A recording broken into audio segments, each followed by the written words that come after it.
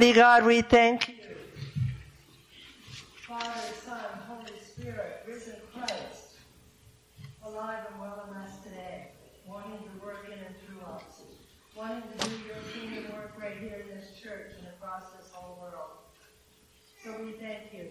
And we thank you this morning, God, for our freedom, for veterans who have given so much, in some cases given all, and for families and loved ones. So we thank you for the freedom that we have in this country, the freedom that we have to worship, and we thank you, God, especially for the freedom that we have.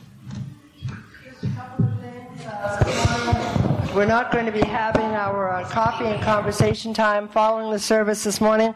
We do want to give everyone opportunity to get to the cenotaph to just take part in remembrance services there. And today, a reminder again on the shoe boxes. I hope you remember to bring those in. If not, there are 3 or 4 more days left. You can get them into the office this coming week. But this is the final week for them. We wanted to let people know that the offering that we took on our Intergenerational Sunday, we took an extra offering for young Ludson. He is the young boy who was sponsored by our Discovery Park children through Compassion Canada, and we raised $307 for him that day. So that would be a very significant amount for that young man. And last but not least, this coming weekend is our Youth Alpha weekend, so Friday and Saturday.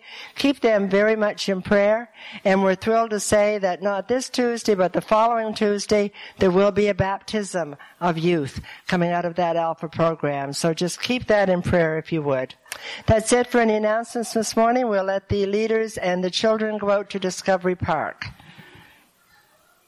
I see the hands on the screen, so children and leaders, if you want to go out and enjoy learning at the level of your understanding. Have fun.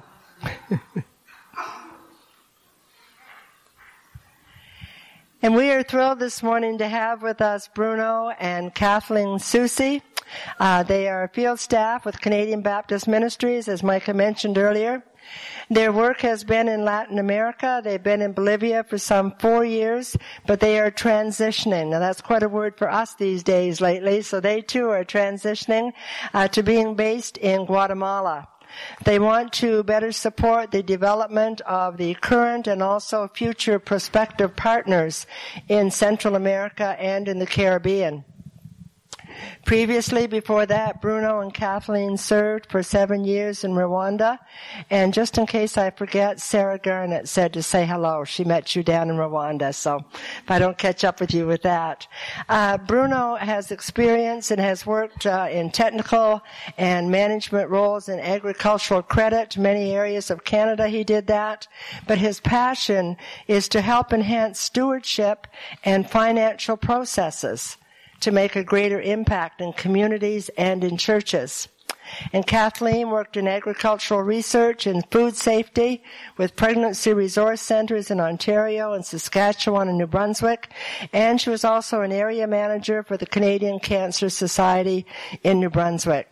But her passion is global discipleship, especially helping to develop short-term mission programs. Bruno and Kathleen have 3 married children. And Bruno updated the CBM website for me by saying they have not 6, but now they have 7 grandchildren. So it's just an honor and privilege to invite you both to the platform this morning. Welcome. Let's give them a hand.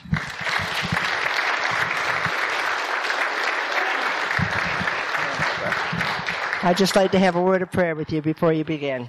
Let's pray. Heavenly Father, as Bruno and Kathleen just bring to us your message and information about your work, God, would you touch our hearts? Maybe there's someone here this morning that you're going to call into missionary work in a new way in another land, but call us all into missions for you, that we might share the gospel of Jesus Christ. So speak that word to us, we pray. Touch their lives as they minister to us. In Jesus' name, amen. Amen. Thank you. Well, what a wonderful welcome and introduction. And excuse my voice. I tried not to sing. It was really hard, but I wanted to be able to speak a little bit this morning. So it's just a real privilege to be here. And I'm so impressed too that at 9:15 you can get all these people out. So great. That's awesome. And what a wonderful day to be able to be here, and how well you segued in the Remembrance Day, which is so wonderful for us to be in Canada, to be able to remember those that have made the life that we get to live happen here for us. So thank you so much for pulling that all together. And for us, we have been connected to your church for quite some time, and I know that you've been connected to CBM for a long time. But it just has been an eye-opener to us there's always somebody that doesn't know about us. I wanted to just, I can't really see where the slides are coming up there, but, if you receive the Mosaic magazine that comes out 3 times a year, and we've been focusing on faith, hope, and love. Those are the things that we embrace and believe as Baptists. And as CBM represents the 1,000 Baptist churches from coast to coast in Canada, the causes that we are connected to. How do we work out this faith, this hope, the love that we have for our Savior? And these causes are not just programs and projects, but we're looking to how do we address poverty, be it physical poverty, which is mostly comes to mind for us, but poverty of the soul, poverty that comes from the injustices that happen in the world, and our focus on justice issues just that way. You can have food, you can have money, but you might not be able to have access to the things that are important. Kids at risk, that's another big area that we work in. And in every society that we live in, it seems to be the children and the youth that if we're not caring for them holistically, then we're really in trouble long term. Building the church. I often stand up here with my Bible like this and tell people that the first church that Bruno and I served in Rwanda, it was 7 hours, the church service. And I'll never forget the pastor had his Bible up, opening it, leafing through it, diligently following the message. The pastor sitting beside me, but you can tell, like it was upside down. He couldn't read it. Building the church and how important it is to, in wherever we are in the world, and crisis relief. And that, there have been many physical things that have happened in the world today that require us just to step in and help. And so we want to be able to do that. So that was my refresher. And thank you so much for sharing about our family. So I won't go any details really, but the fact that when we joined CBM and left New Brunswick in 2006, we had 3 children, Carolyn, Lauren, Ben, and 1 son-in-law named Jonathan. Well, today we have 2 sons-in-law, both named Jonathan.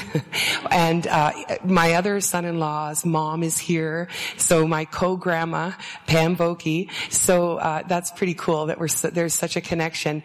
And then we have 2 sons-in-law. We have a daughter-in-law, Alyssa. And as you so well said, 7 grandchildren. So we don't take any of that for granted. It's the prayers and support that we've had over the years that we've been able to have a family that's been able to live well with this disconnect that you get from not being present.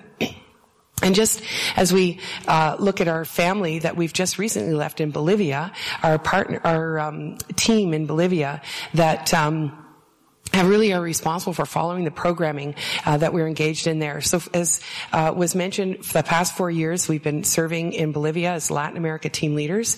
So we lived there, and we have national staff, Patricia Nacho, who I believe you would have possibly met this past year when she was visiting, and a young couple, Tim and Callie Hutton, who follow all of the programming that we're involved in. And we also have Bill and Janice Dick, who have been long-term missionaries with CBM in the past, but have come back into that in Latin America. So we're really thrilled with this group because every single decade, other than the 10s, 20, 30, 40, 50, 60-year-olds are in that picture. And we'll just let you guess who's who.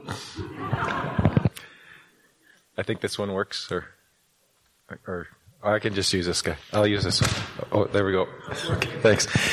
Just to talk about what is Latin America, because sometimes we get those questions like, well, what do you mean? And for us, we work in Bolivia and in El Salvador and Guatemala And we also include the Caribbean, so it's not technically part of Latin America, but the Spanish-speaking part of the Caribbean, so we're in Cuba, and the Dominican Republic. And I know some of the people here probably remember a time when we had a significant involvement in El Salvador. It's a little different today, but still significant for us. And our partner, Enlace, is one of the groups that we are really excited about working with. So we're with them in El Salvador, and we're also moving with them into Guatemala. So that's a really cool way to do mission together. The Baptists are in all over Latin America. Some of them are easier to work with than others. You probably understand that from being in that family. And so we're working with the Federation in El Salvador, and one of the other really exciting pieces is a Baptist organization in the Dominican Republic. So we just want to tell you a little bit about how we work and some of the challenges, but also some of the joys, because we want to share a couple of stories of things that are going really, really, really well. This is our base for why we do what we do, and I think it's a verse that's very familiar to all of you as well.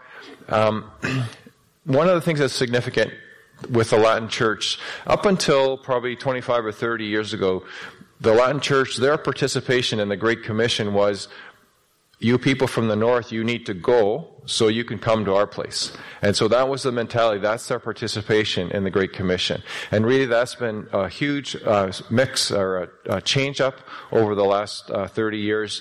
In 1990, we say 98% of missionaries were from the north. So if you said missionary, it was people who looked like most of you from Canada, US, and Europe. That was a missionary.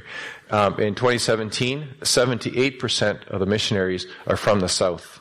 So that's been just a real reversal, and it's really exciting to be part of that movement. There are 15,000 missionaries from Latin America serving all over the world, and often in very difficult contexts. Many of our Latin brothers and sisters have a particular affinity and just an ability to work in a Muslim context in a way that people from North America find it more challenging. Another distinctive for us is this whole thing about getting people outside of the church. I think probably all of us would believe, like, God loves us. There's probably nobody here that says, we're not sure God loves me. We know God loves us because we're in the family. But the key to a lot of this work is, does God really love the people outside? And so that's a fundamental piece to get through, is that absolutely God cares about your community, not just about you as a family. And so when we have that vision, then we can go outside. And a big piece of that, even most or many non-believers could probably quote this verse, and there's many verses that would show to us that absolutely God cares for those who are not already in the family. And but when we say God so loved the world, all of the world, including those outside of our church, then it's an incentive for us to go out. The other distinctive for us is this idea of why the church. Because you probably know many individual believers who are having awesome impact and ministry in their context. They're doing stuff that's really, really impacting for the kingdom. The challenge then becomes, what are we doing as a church community, as a family here? How are we together moving into the community? And that's often a challenge. And it's also an exciting piece of what we can do. We also have this idea that this was God's vision for doing the mission, for accomplishing God's mission, is through the church. So obviously each of us as individuals have a huge piece to play, but what can we do as a church community? And that's a really exciting piece. These are some of the challenges that come up at times of, because if we think we should all be engaged in the Great Commission, we should all be on mission, we should all be touching our community, why doesn't it happen? And so these are just some of the barriers or some of the challenges that we're seeing. Often there's not a vision for doing that, and that's a pretty basic amount of teaching around the biblical basis for ministry, for mission.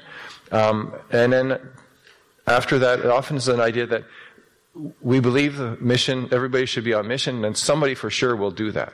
Just not us. So we'll pray and we'll give, but somebody will look after it. And that's again, we, each one of us as a individual and as a corporate body are responsible.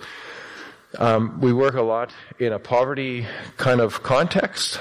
And again, often it's a part of the thinking of being poor is that we don't have anything to offer. How could we possibly accomplish very much because we're so poor? And we know that that's not true, that each of us has something to offer and in our own context can make an impact. When I say prejudice, I'm thinking of there's still a lot of prejudice around ethnicity. So certain people, certain tribes, certain languages, we're not sure that we should be touching them. We should be with them, and that's a big part of the work in many parts of the world, but certainly in Latin America where we are. But by separation of the world, I mean you are probably familiar with some verses that talk about be separate from the world, do not be unequally yoked, and those verses I think can be taken out of context in the sense that we don't want to touch sinners, we don't want to touch people who have messy lives because we might be contaminated. And somehow, if we think about the verses in Matthew which talk about being salt and light, how are we going to be salt and light if we're not touching people who are outside of our current circle of believers? Worldview is probably one of the best illustrations I have is when you pray the Lord's Prayer. You know, thy kingdom come, thy will be done. Does thy kingdom come, is that a future event? Because we're living today, then we die, then the kingdom. And that's a very common philosophy or worldview with many people, is that it's not that we are on the way to the kingdom. So thy kingdom come is an ongoing event. It's not a now and future. And it has tremendous impact on how we see the value of life, how we see our own situation, and how we care for the resources that we've been given. And then we talk a lot about the how do you do this? So if you can get through all the mental and intellectual barriers to actually going to your community, we might say, we're not sure how to do that. This next slide, I just put it up there because this is probably talking to me more than others, but this whole idea that at times we may think, yeah, I think that should all happen, but I don't want to do that. And I think what was the last thing, or one of the last things that Jesus did before he left this earth was he stooped down and he washed the feet of his disciples. And if you think our King of Kings could go and wash the feet of his disciples, surely there's nothing beneath me and doing what I need to do. So we just want to share a couple of examples of what it looks like when a church has been mobilized. And we'll just skip to the next slide for time. And for Bruno and I, you know, when you're working with churches that possibly people are earning $2 a day, living in a very modest, meager lifestyle, and yet when we have seen, we're in El Salvador here, and in that one shot where you see the road, pebbled road, and then the cement along the side, and it really blew me away when we came to this church and they were wanting to share with us what sort of impacts that how they'd been involved in their community, and it was building a road. And what had happened is that they went to their community leaders and said, you know, what are some of the major challenges here? And of course, homes getting washed away during the rains was a big part of it because the roads were poorly constructed. So these people, that some of whom are illiterate, many of whom are women, many of whom would not be seen as movers and shakers in the community, and also to preface this, we all know about the caravan moving through Latin America or Central America at this time, and people are leaving for a lot of reasons, and of course corruption is a big part of it. And so here we have Christian church in the middle of all of this, corrupt leaders, things that aren't working, people suffering, but they're out there and with financial resources that, no way. And I thought, wow, thousands of dollars went into building these roads.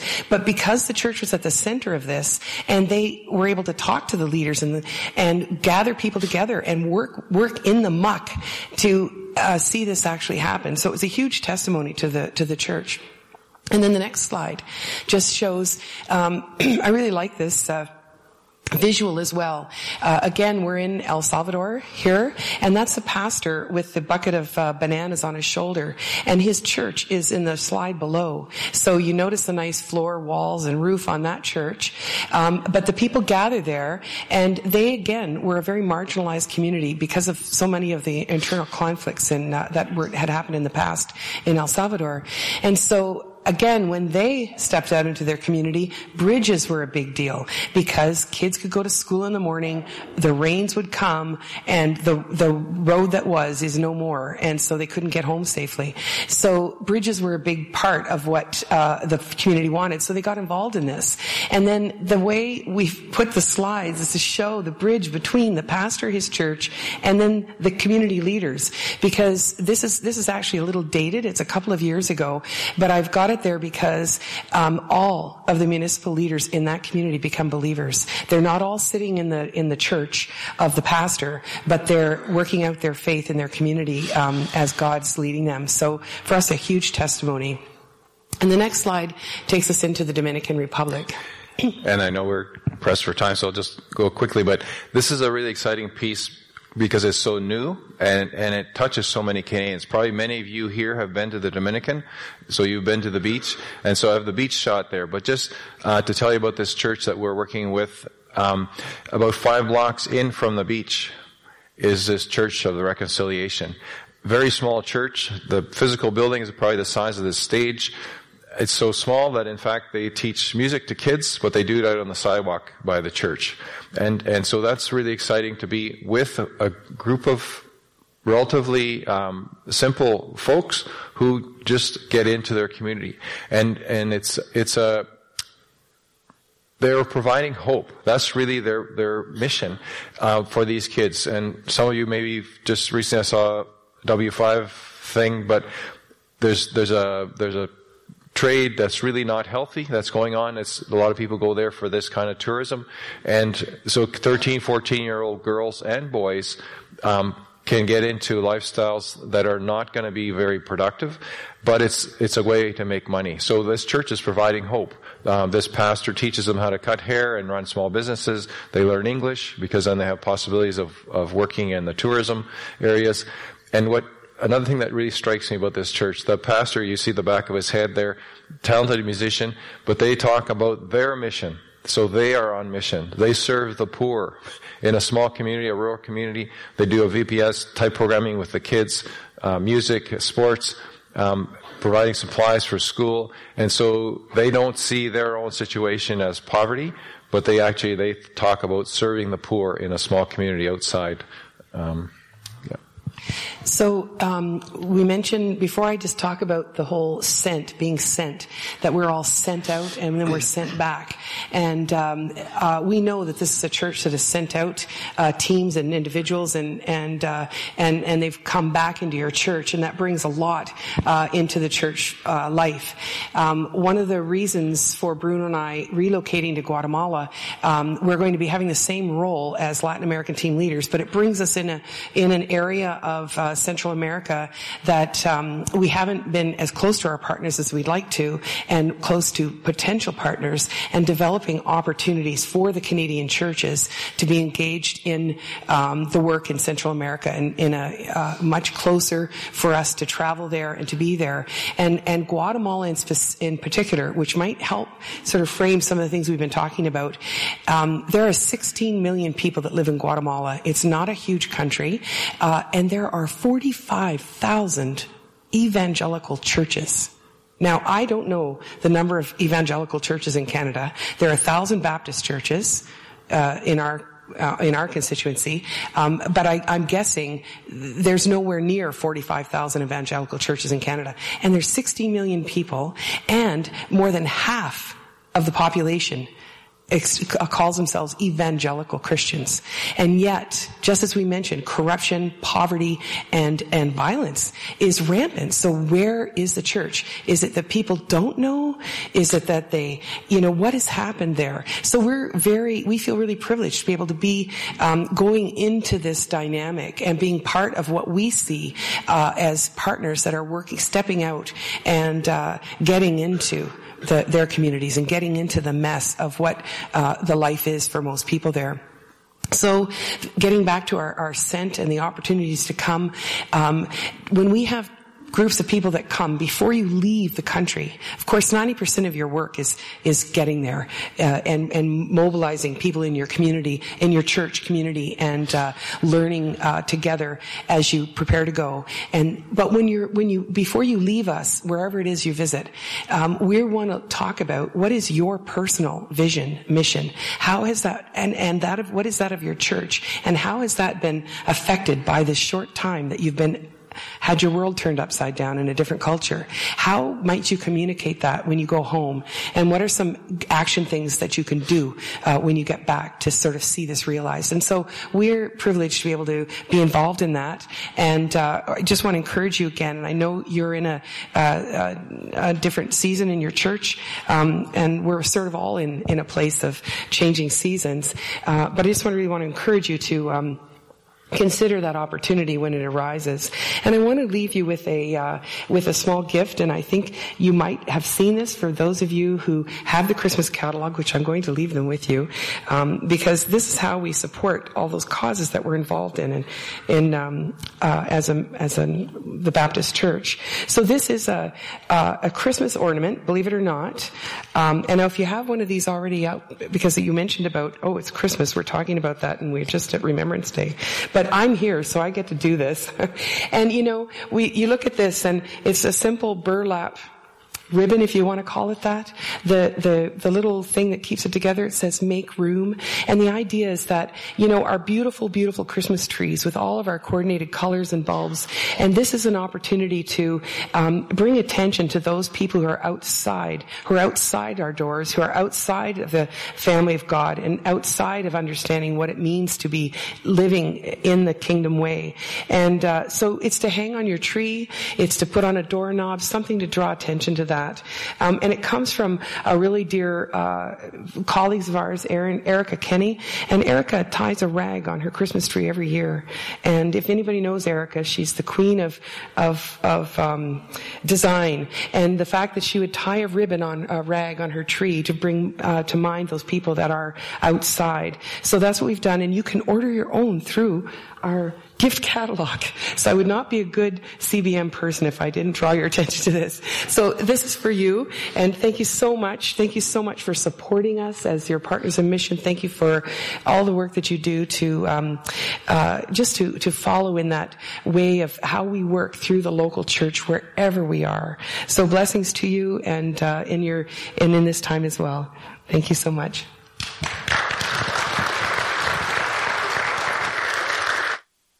Well, we want to say thank you again. It's just been a joy, and I'm sorry that it had to be sort of rushed this morning. We know this was the only Sunday that you were able to come, so we really wanted to make it happen, but just fascinated. I've got notes. I still have them in my hands here, so thank you so very much. Micah was trying to tell me about a cross back at the sound area, so I was trying to listen to him and listen to Bruno and Kathleen, so tell them about it, Micah, and then we'll close.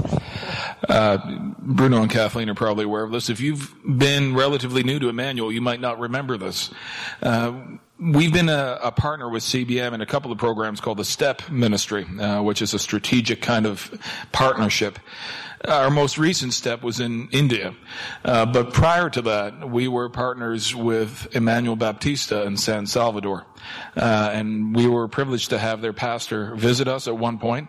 And he actually, as they were talking about some of the ministries in El Salvador, my mind, of course, was going back to when you folks enabled me to go into a pastor's tour there, some of the things that we saw. But when their pastor visited us, if you've ever wondered why we have a cross on top of the sound booth that doesn't seem to fit in with anything else around here, it's because they gave it to us as a way of saying thank you for partnering with them.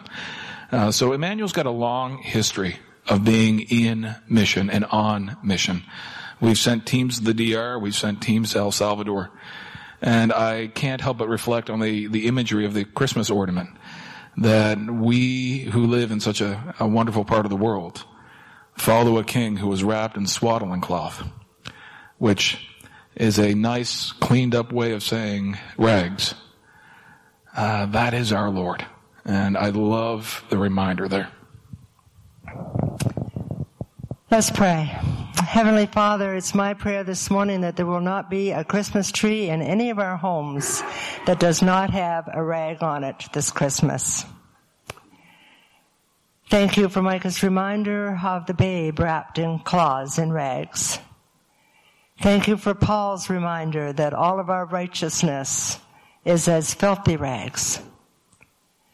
Thank you for the reminder this morning from Bruno and Kathleen that we have a community outside from here, a community that needs to know Jesus Christ, to hear the gospel, and to be on the receiving end of what we can do in Jesus' name to serve them and wash their feet. And we know that as we do that, we too will be blessed. So take us out from this place. Give us strength and courage and comfort and peace as we go out to community. In Jesus' name we pray. Amen.